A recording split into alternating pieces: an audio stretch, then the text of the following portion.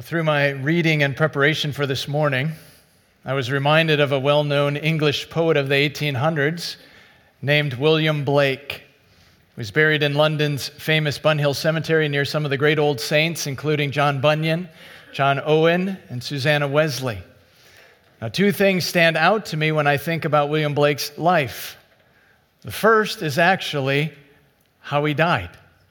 So apparently, on August 12th, 1827, he worked relentlessly on a project until he laid down his tools and began singing hymns that he absolutely loved and started quoting verses that were near and dear to his heart. In fact, we actually have an account of all of this because George Richmond, a close friend, says in a letter to another close friend that William died, as I must say, in a most glorious manner, and kept saying that he was going to that heavenly country that he wished to see all his life, and expressed himself happy, joyful, and rejoicing, longing for the salvation that was his through the Lord Jesus. And just before he died, his countenance became fair, his eyes brightened, and he burst out singing of all the things that he saw in heaven. Now, don't you want to die like that? I mean, can you even imagine having such clarity on the salvation of your soul at the revelation of Jesus Christ that you burst out in song as the fullness of that salvation approaches? So for William Blake, the living hope that Peter's going to talk about this morning and the inheritance that is imperishable, undefiled, and unfading, kept in heaven for him, were so real that his countenance became fair. His eyes brightened, and he burst out singing.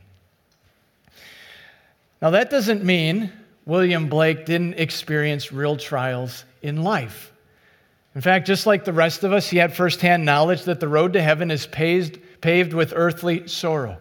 So it was William Blake who penned these glorious words: "For joy and woe are woven fine, a clothing for the soul divine, that under every grief and pine runs the joy with silken twine.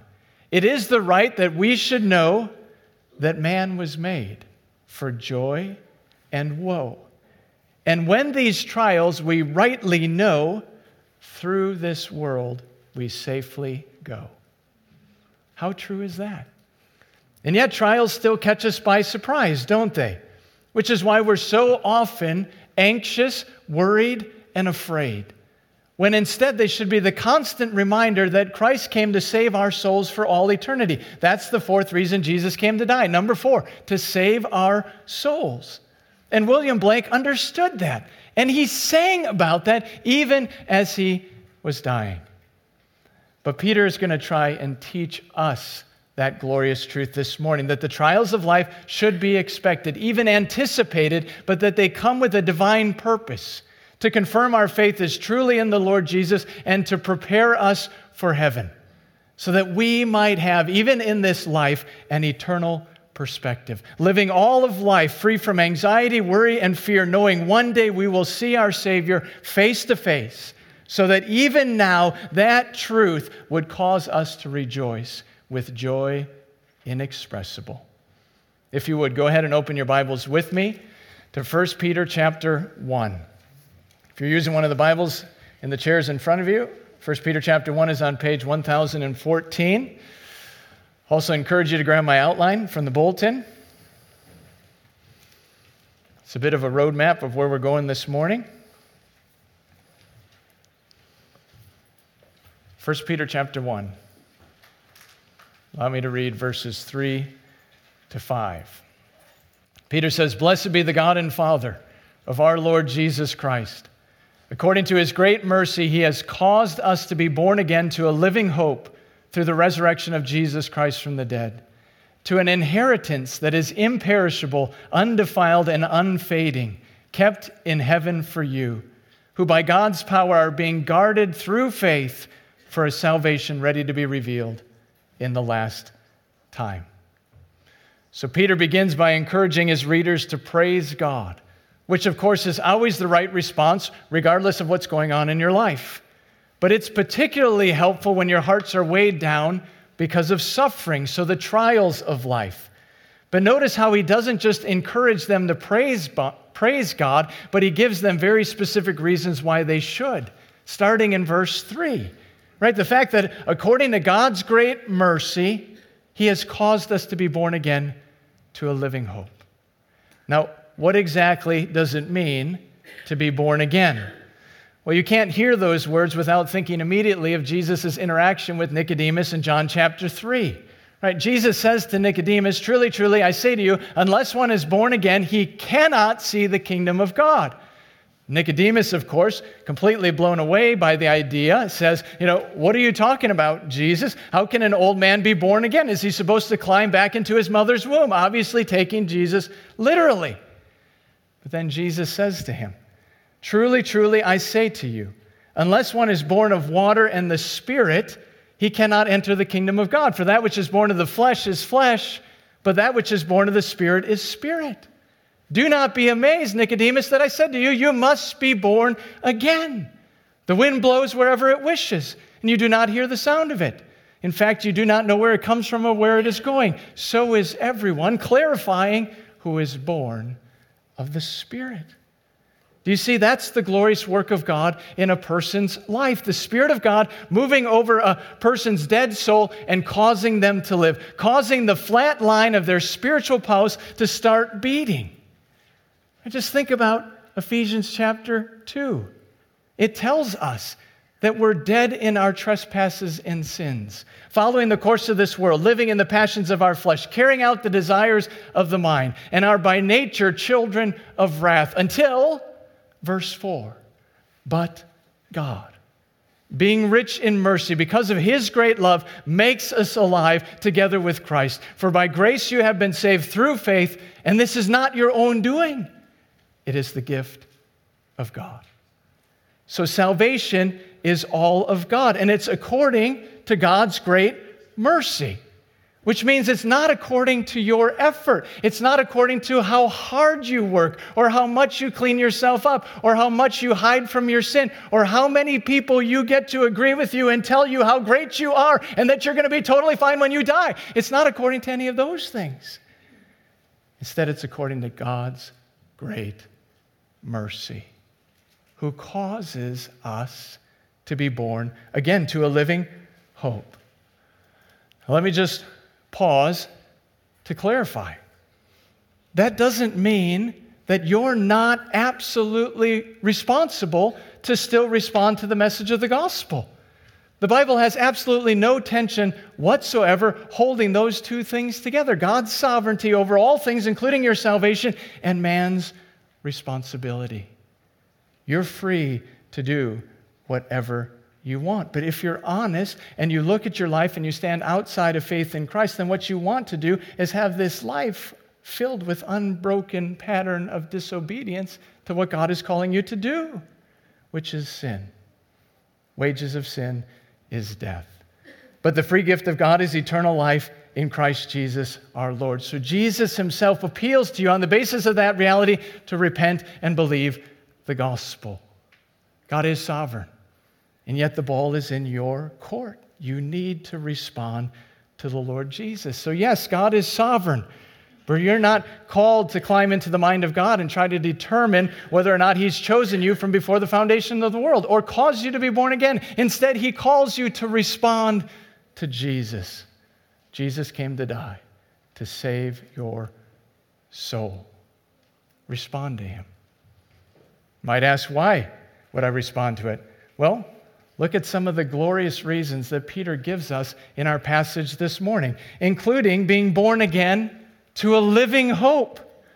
Think about that description for a moment. It's not a dead hope.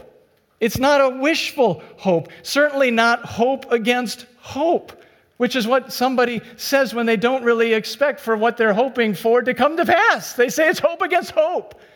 But Peter says believers are born again to a living hope, a sure hope, a steady hope, a hope that is grounded and immovable. You know, Ed Clowney says it this way, so helpful, that it's a hope that holds the future in the present because it's a hope that is anchored in the past. And why is that? Why is it a living hope? Because we have a living Savior. We're born again to a living hope through the resurrection of Jesus Christ from the dead. Which is why, by the way, Easter is so critical to our faith. Jesus didn't go into the ground and die and stay there. He rose on the third day. Jesus is alive. But now put this all together, because Peter was there. So he heard from the woman who saw the empty tomb. And he raced John to the tomb so that he could see for yourself. Remember that scene? John getting there first, but waiting. Peter rushing right in, seeing the linen cloths lying there.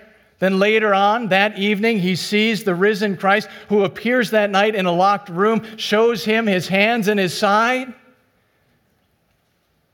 Peter's talking about something he's seen. Sight of the living Lord. And now he writes to us about a living hope. To encourage these dear believers to persevere in the faith, even in the midst of trials, even in the midst of persecution. How does he encourage them? By giving them an eternal perspective, that Jesus came to save their souls for all eternity. So the glory of our salvation, A, God causes the new birth, causes us to be born again to a living hope. Now B, God provides a glorious inheritance. Because the object of their living hope is an inheritance that is imperishable, undefiled, and unfading, kept in heaven for them. Which forces us to look up from the trials of the here and now and start setting our hopes, our desires, our affections on an eternal inheritance. We all know what an inheritance is, right? It's all the property and all the possessions and all the stuff that's passed along when a person dies to the people who are still alive. If you think about the Old Testaments, the prophets were constantly talking about the promised land as Israel's inheritance. But the striking contrast here is that these believers have been born again, not to obtain some physical inheritance or even some earthly property in the land of Canaan, but instead to obtain an eternal inheritance. And not when someone else dies, but when they die. So the inheritance doesn't come to them, but they go to it. They go to the inheritance, no longer living as aliens and strangers in this world, but going home to the city of God where they will receive this heavenly promise. Look at the description. He starts by telling us it's imperishable. This inheritance is not subject to decay. It doesn't wear out over time. Helpful to know, the New Testament only uses this word for eternal realities, like the Word of God in our resurrected bodies, whereas all earthly possessions will either rot or burn or be destroyed. We know that from Jesus, right? He warned us, Matthew chapter 6, do not lay up for yourselves treasures on earth where moth and rust destroy, where thieves break in and steal, but instead, what are we called to do? Lay up your treasures in heaven. Another way for us to say, keep your eyes fixed on an eternal perspective. But it's not just imperishable, is it? It's undefiled, which means that it's unpolluted by sin and contains nothing unworthy of God's approval. So it's holy and it's righteous and it's good. And it's not only imperishable and undefiled, but it's unfading. So it's nothing like the things on this earth at all. Think about the things of earth. How would you describe them over time? Everything that I could think of withers or weakens or worsens. It dims, it darkens, or it diminishes. It fades, it sags, or if you're in my house, it just breaks. Seems like absolutely everything that I own breaks, right? Or in some way or another, it loses its beauty. But not our eternal inheritance. It's imperishable, undefiled, and it's unfading. So it will always be beautiful and brilliant and glorious. Last description. It's reserved in heaven for you, which means it's not going anywhere. It will always be there, waiting for you. No one else can take it. No one else can steal it. No one else can destroy it. Do you see how gloriously different this is and infinitely better than some family inheritance or even some earthly property in the land of Canaan? And it only gets better as we move on, because the God who causes us to be born again and the God who provides us with this glorious inheritance is also the God who guards us through faith for a salvation ready to be revealed in the last time. So again, this entire process from start to finish is the glorious work of God. That Jesus came on a mission to save our souls, not once and done, but for all eternity. Romans 8, those whom he foreknew, he also predestined. Those whom he predestined, he also called. Those whom he called, he also justified. And those whom he justified, he also glorified.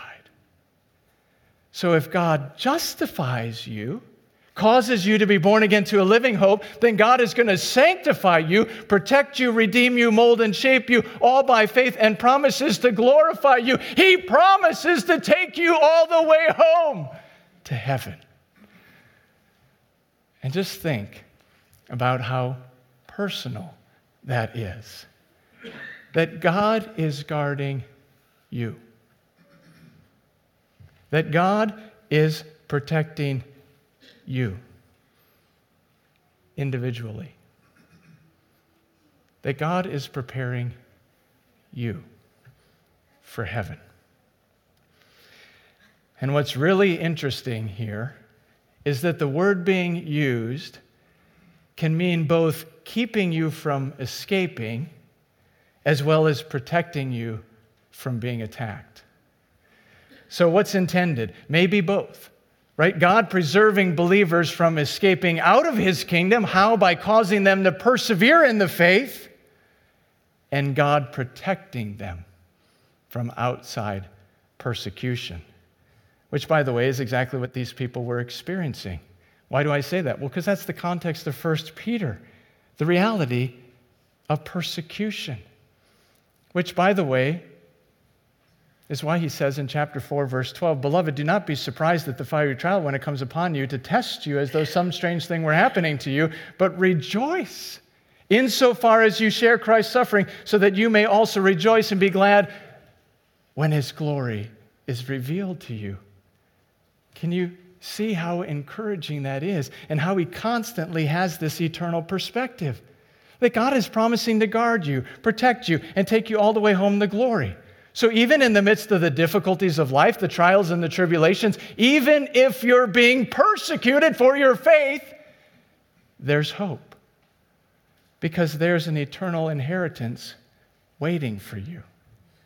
And remember, it's a gift based on your relationship with Jesus, not a wage to be earned for your performance, which means we must keep an eternal perspective. In fact, it's as if Peter's saying, "Oh, dear believers, glory in your salvation, even as you experience the trials of your salvation, because your soul has been saved for all eternity. You're promised life forevermore." Which is where he goes next.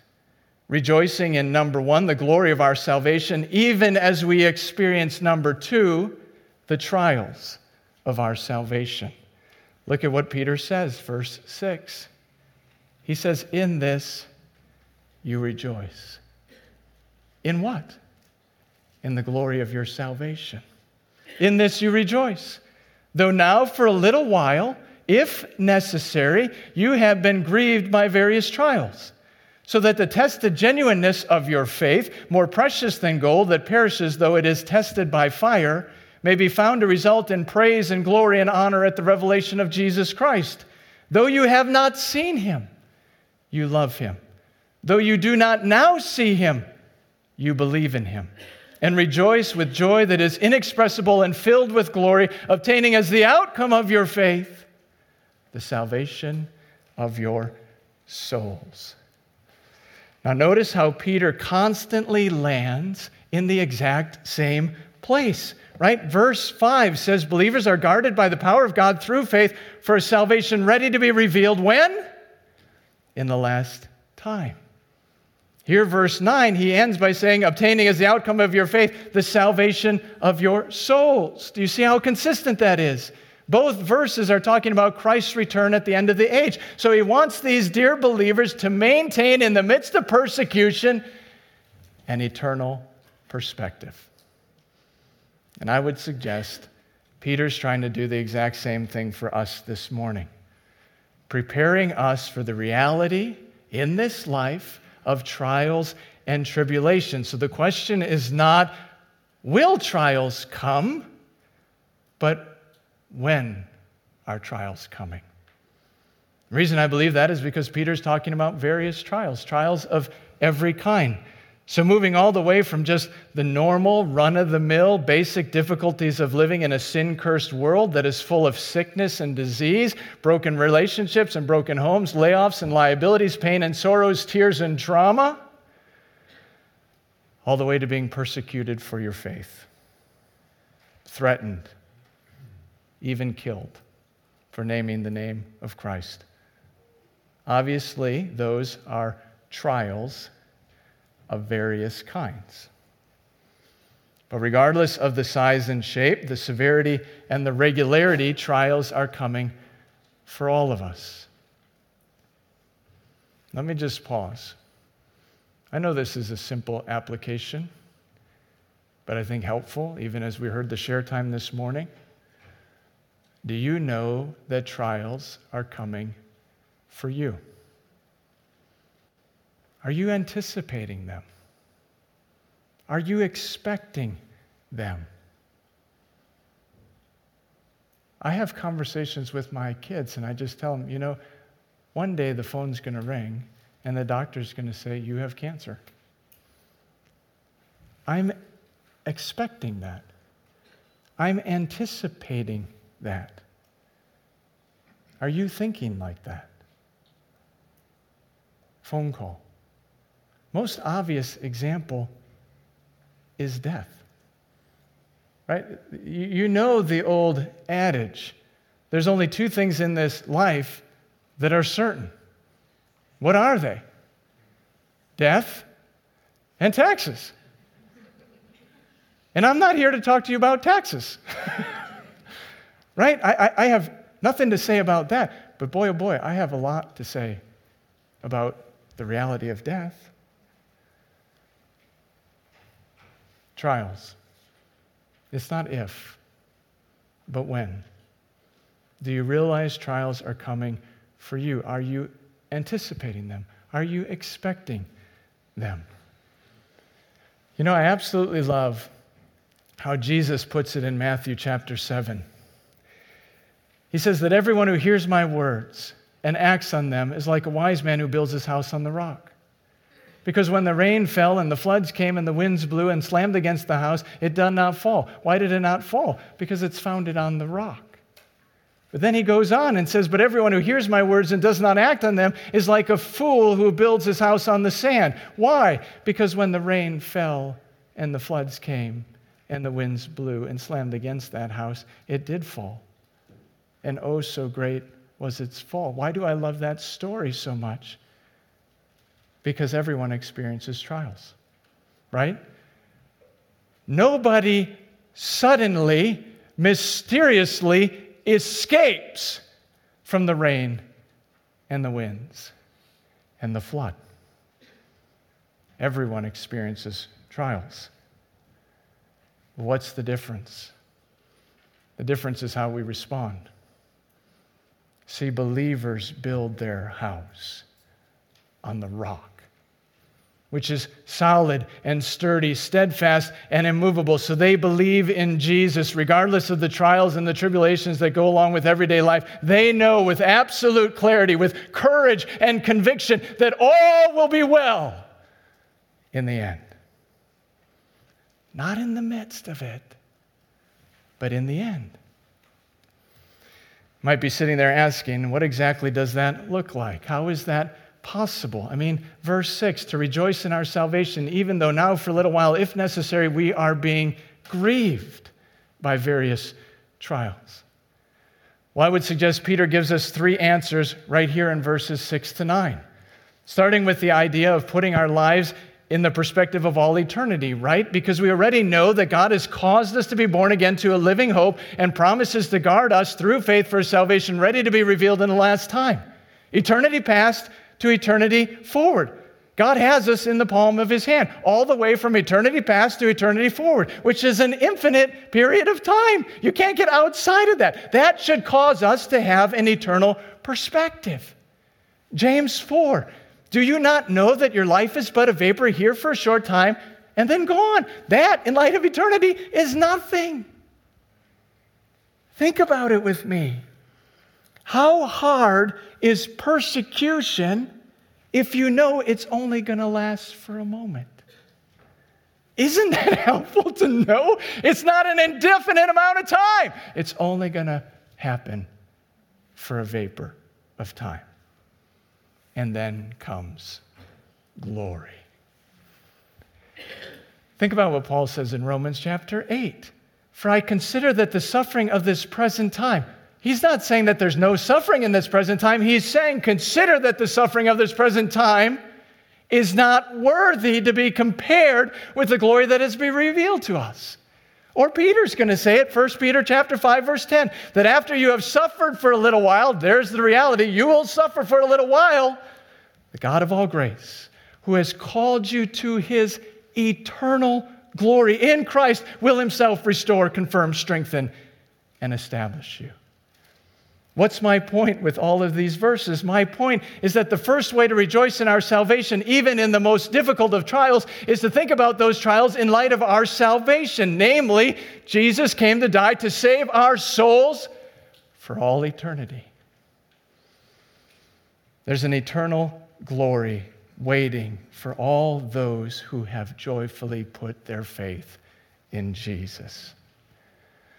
Number two, second way to rejoice in our salvation, even in the midst of trials, is to recognize that God is sovereignly using those trials to prove the genuineness of our faith. That's B, the reason for our trials, which is why Peter says, look at verse 7, yes, you've been grieved by various trials now, when necessary, so the tested genuineness of your faith, being more precious than gold, which is perishable, even though tested by fire, may be found to result in praise and glory and honor. Notice at the revelation of Jesus Christ. Again, do you hear the eternal perspective? When Christ returns, God is using the trials in the here and now to test our faith, not to force us to stumble and reject the faith, but to purify our faith, to strengthen our faith, to confirm our faith so that it's rock solid, stable, and steady in the Lord Jesus, not in other things. I mean, that's why Peter uses gold as an analogy, because it was well known in the ancient Near Eastern world that craftsmen would use a refiner's fire to purify metals, including gold. Heating the fire to temperatures of something like greater than 1,000 degrees Celsius. What happens when you heat gold to that temperature? It liquefies the gold, which in turn causes the dross, the impurities, to bubble to the surface so that all of that dross, all of those impurities can be skimmed off the top. And what remains is 99.999% gold, otherwise known as 24-karat gold. What's Peter saying? He's saying God sovereignly and strategically places us in the refiner's fire, otherwise known as the pressure cooker of life, to burn off all of the dross, all of the impurities that still remain in a believer's faith, which proves their faith is grounded not in other things, but in the Lord Jesus Christ and longing for his return. And that's obvious, isn't it?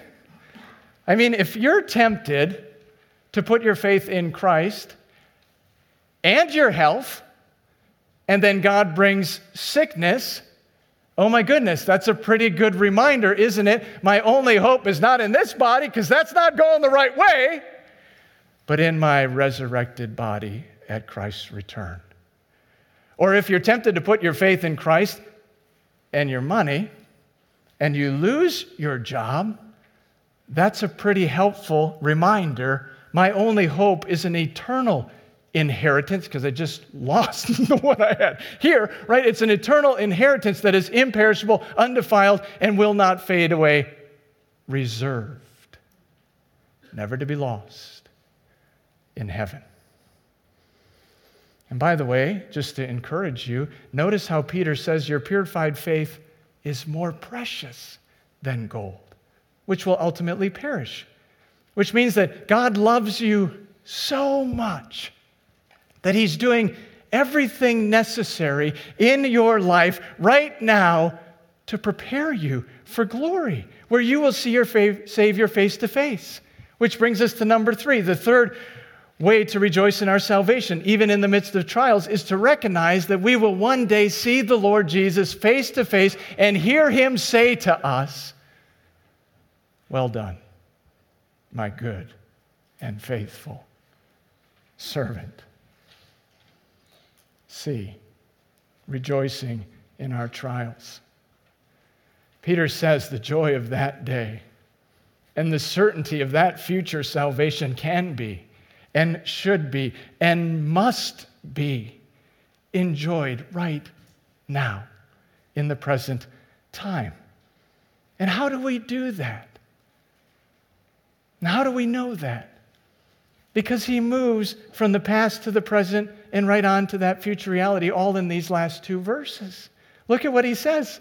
For though you have not seen him, you love him. That's the past. And though you do not see him now, but believe in him, that's now. That's the present, which causes you to rejoice with joy that is inexpressible and filled with glory right now in the present time, your present salvation. The fact that Jesus came on a mission to save our souls should absolutely impact our present reality. You see, there's a love for the Lord Jesus that causes us to rejoice even when we have not yet seen him, and even while we're suffering, even while we're experiencing trials, including persecution. And again, how is that possible? Because we know that it's God who's at work within us, who's caused us to be born again to a living hope, who's protecting us through faith for salvation to be revealed future when Christ returns in the last times, which has everything to do with the future reality, verse 9, that we will one day in the future obtain as the outcome of our faith, the salvation of our souls. 12 reasons Jesus came to die. Number 4, to save our souls. But as we've just seen, that's a past, present, and a future reality right here in those 2 verses, right? So we have been saved, we are being saved, and we will one day ultimately in the future be saved. We will one day obtain the outcome of our faith, the salvation of our souls. And in that day we will see our Savior face to face, and we will hear, "Well done, my good and faithful servant." You know, this truth, I think, is why I love the song, "It Is Well With My Soul," so much. If you know that hymn, we sing about the past and the present and the future realities of our salvation. I mean, just think with me about the verses. My sin, oh, the bliss of this glorious thought, my sin, not in part but the whole, was nailed to the cross, and I bear it no more. Praise the Lord, oh my soul. If you're a believer, that's a past reality, the salvation of your soul. But we also sing in that glorious hymn, "When peace like a river attendeth my way, when sorrows like sea billows roll, whatever my lot," right now, present tense, whatever is going on in your life, cancer, strained relationships, loss of a job, physical pain, unmet expectations, or just the normal trials of life. God has taught me to say, it is well with my soul. Okay, now think with me. I know it's 4th of July weekend. I know it's a long weekend, but you can do it. Stay with me. Think with me. How does that hymn end? The climactic 4th verse.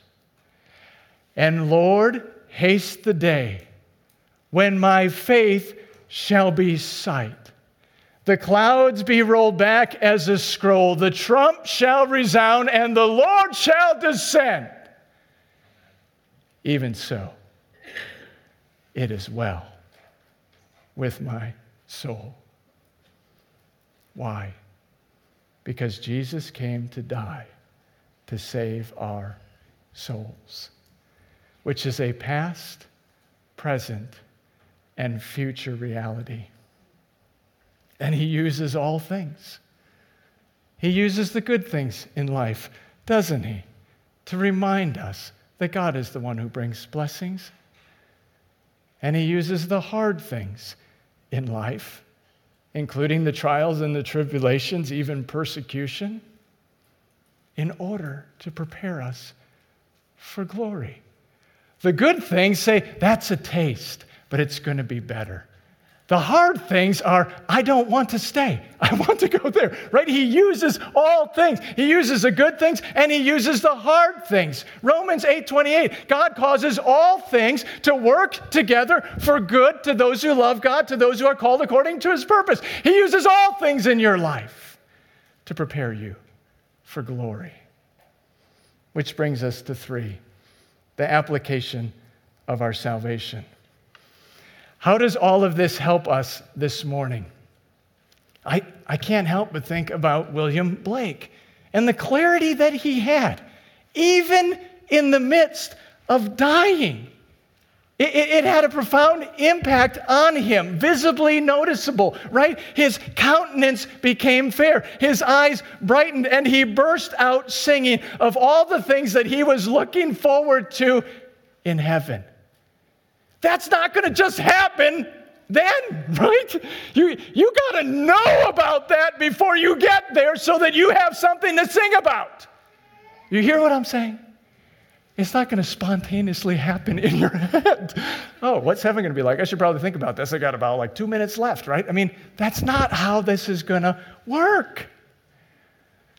You cannot assume that kind of clarity is going to come to us just hours before we die. It must be cultivated in the here and now with a growing, steadfast, immovable, and unwavering eternal perspective. So here's the question, right? You're like, that's great. I'm with you. I got you. How? Great question. How do we do that? Jonathan Edwards, resolutions. I have no resolutions of my own. I just read Jonathan's, and I think that's good, right? Jonathan Edwards says in his resolutions, I am resolved to think often about my own death and the common circumstances that attend it. He also said, I'm resolved to live each and every day as if it was my last. That's eternal perspective. He's thinking about it, resolved to think about it. Hey, what should I think about today? I don't know, look at my resolutions. Oh yeah, that's right. I need to think about the reality of death today and live in light of that reality. Let me just ask you, are you thinking about that reality?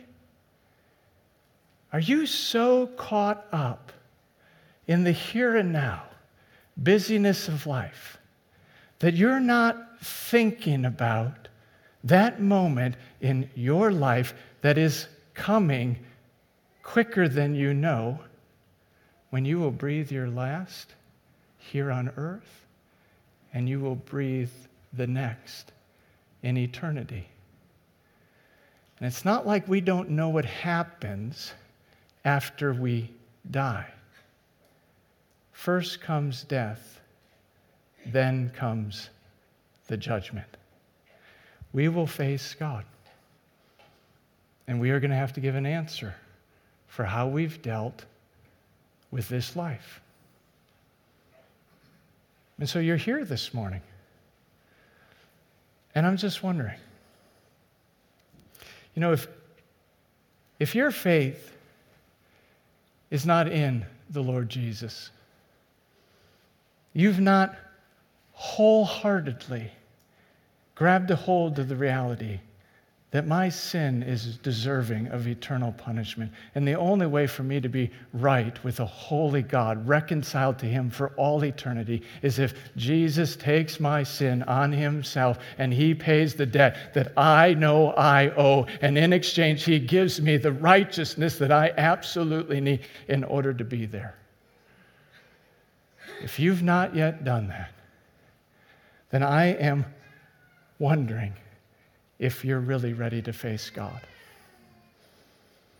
And if you're really ready to give God an answer for why in the world you would have neglected so great a salvation that is described here as an eternal inheritance that is imperishable, undefiled, and will not fade away, reserved in heaven for you, to cling to something in this world, I don't know what it is, that will never last.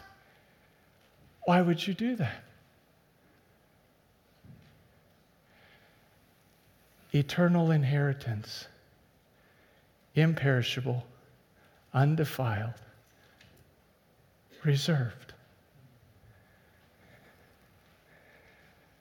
Something that Jesus says moths and rust will destroy, or thieves will break in and steal.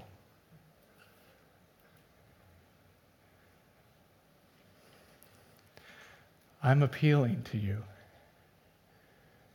to trust in Christ for the salvation of your soul, to think from an eternal perspective, to not be caught up in everything that's going on in your life, which I'm not suggesting is not important, and I'm not suggesting it's not exciting. I'm just saying you have to think from an eternal perspective, what am I going to say when I face God?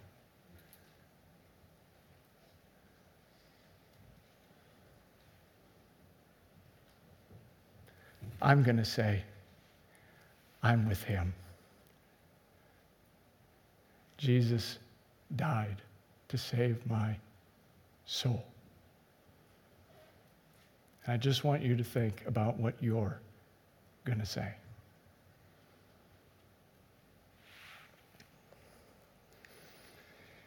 If you have put your faith in Christ, then I just want to ask you, what are you so worried about?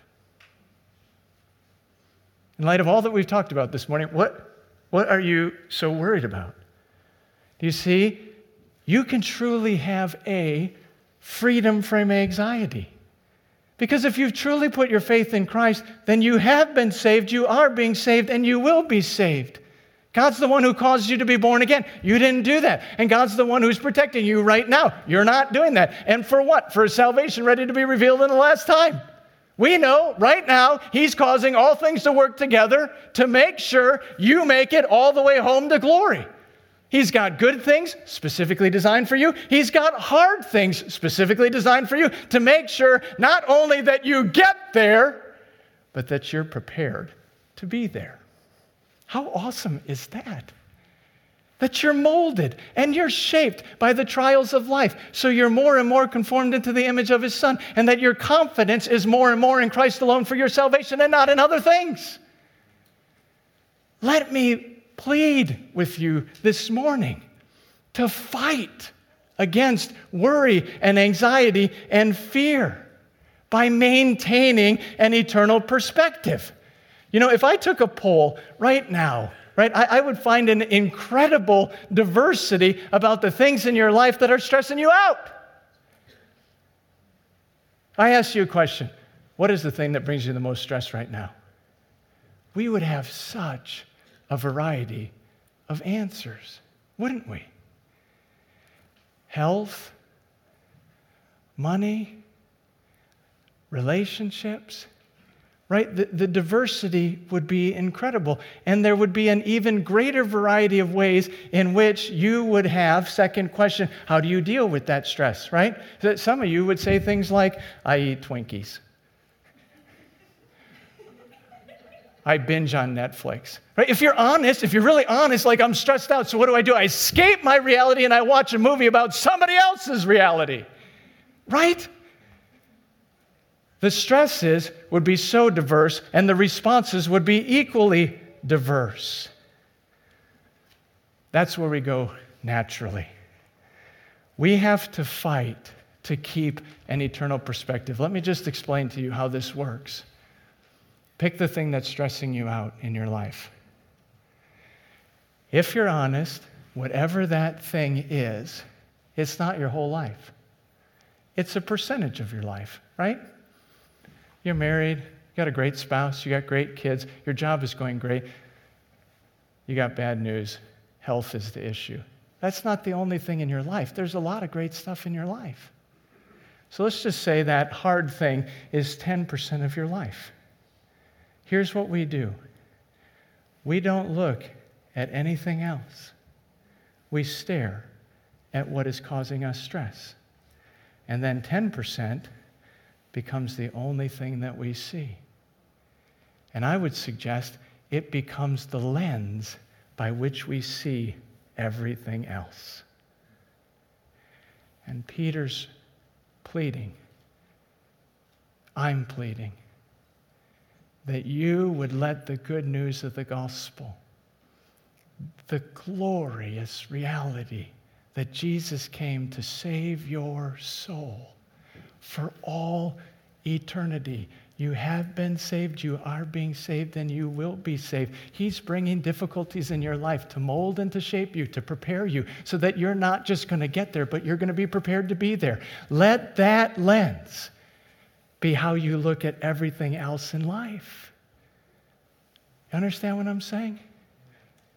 And anxiety and fear and worry go down. And rejoicing goes up.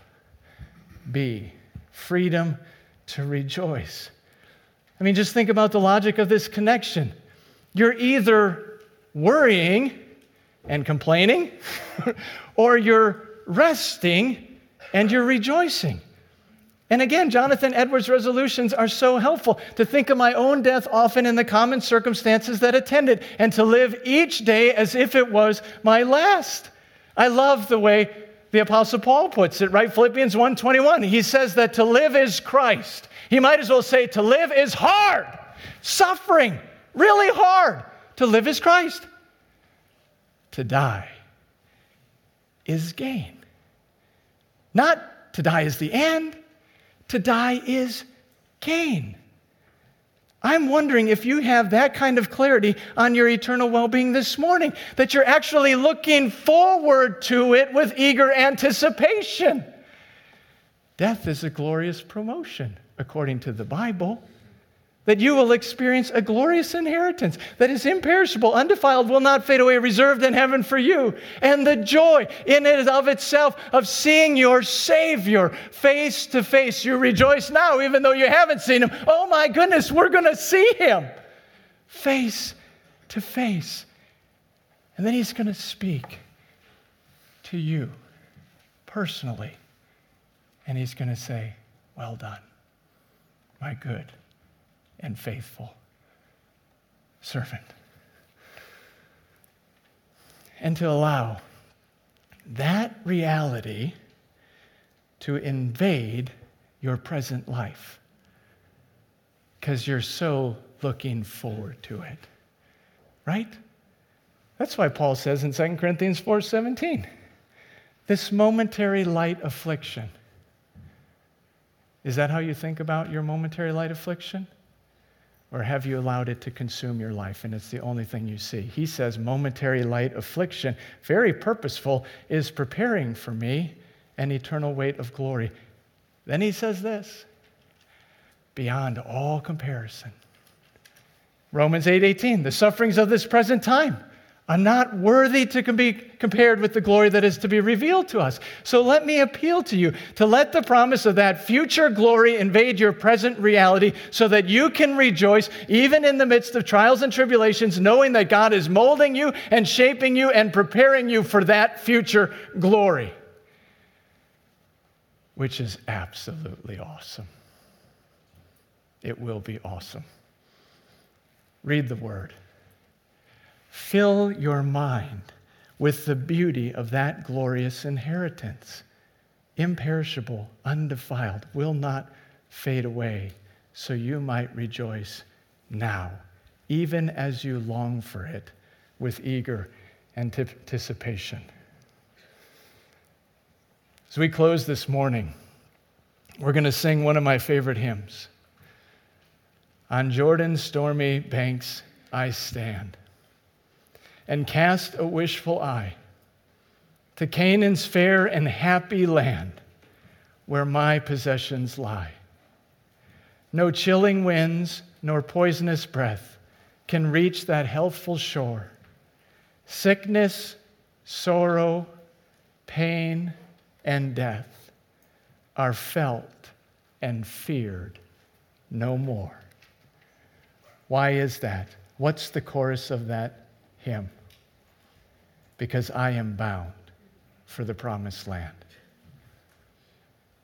Praise God. Jesus came to save our souls for all eternity, that we might be bound for the promised land. Allow me to pray. Father, I'm asking that you would do a good work in our lives. Life is hard. Weeks are hard. Trials and tribulations are hard.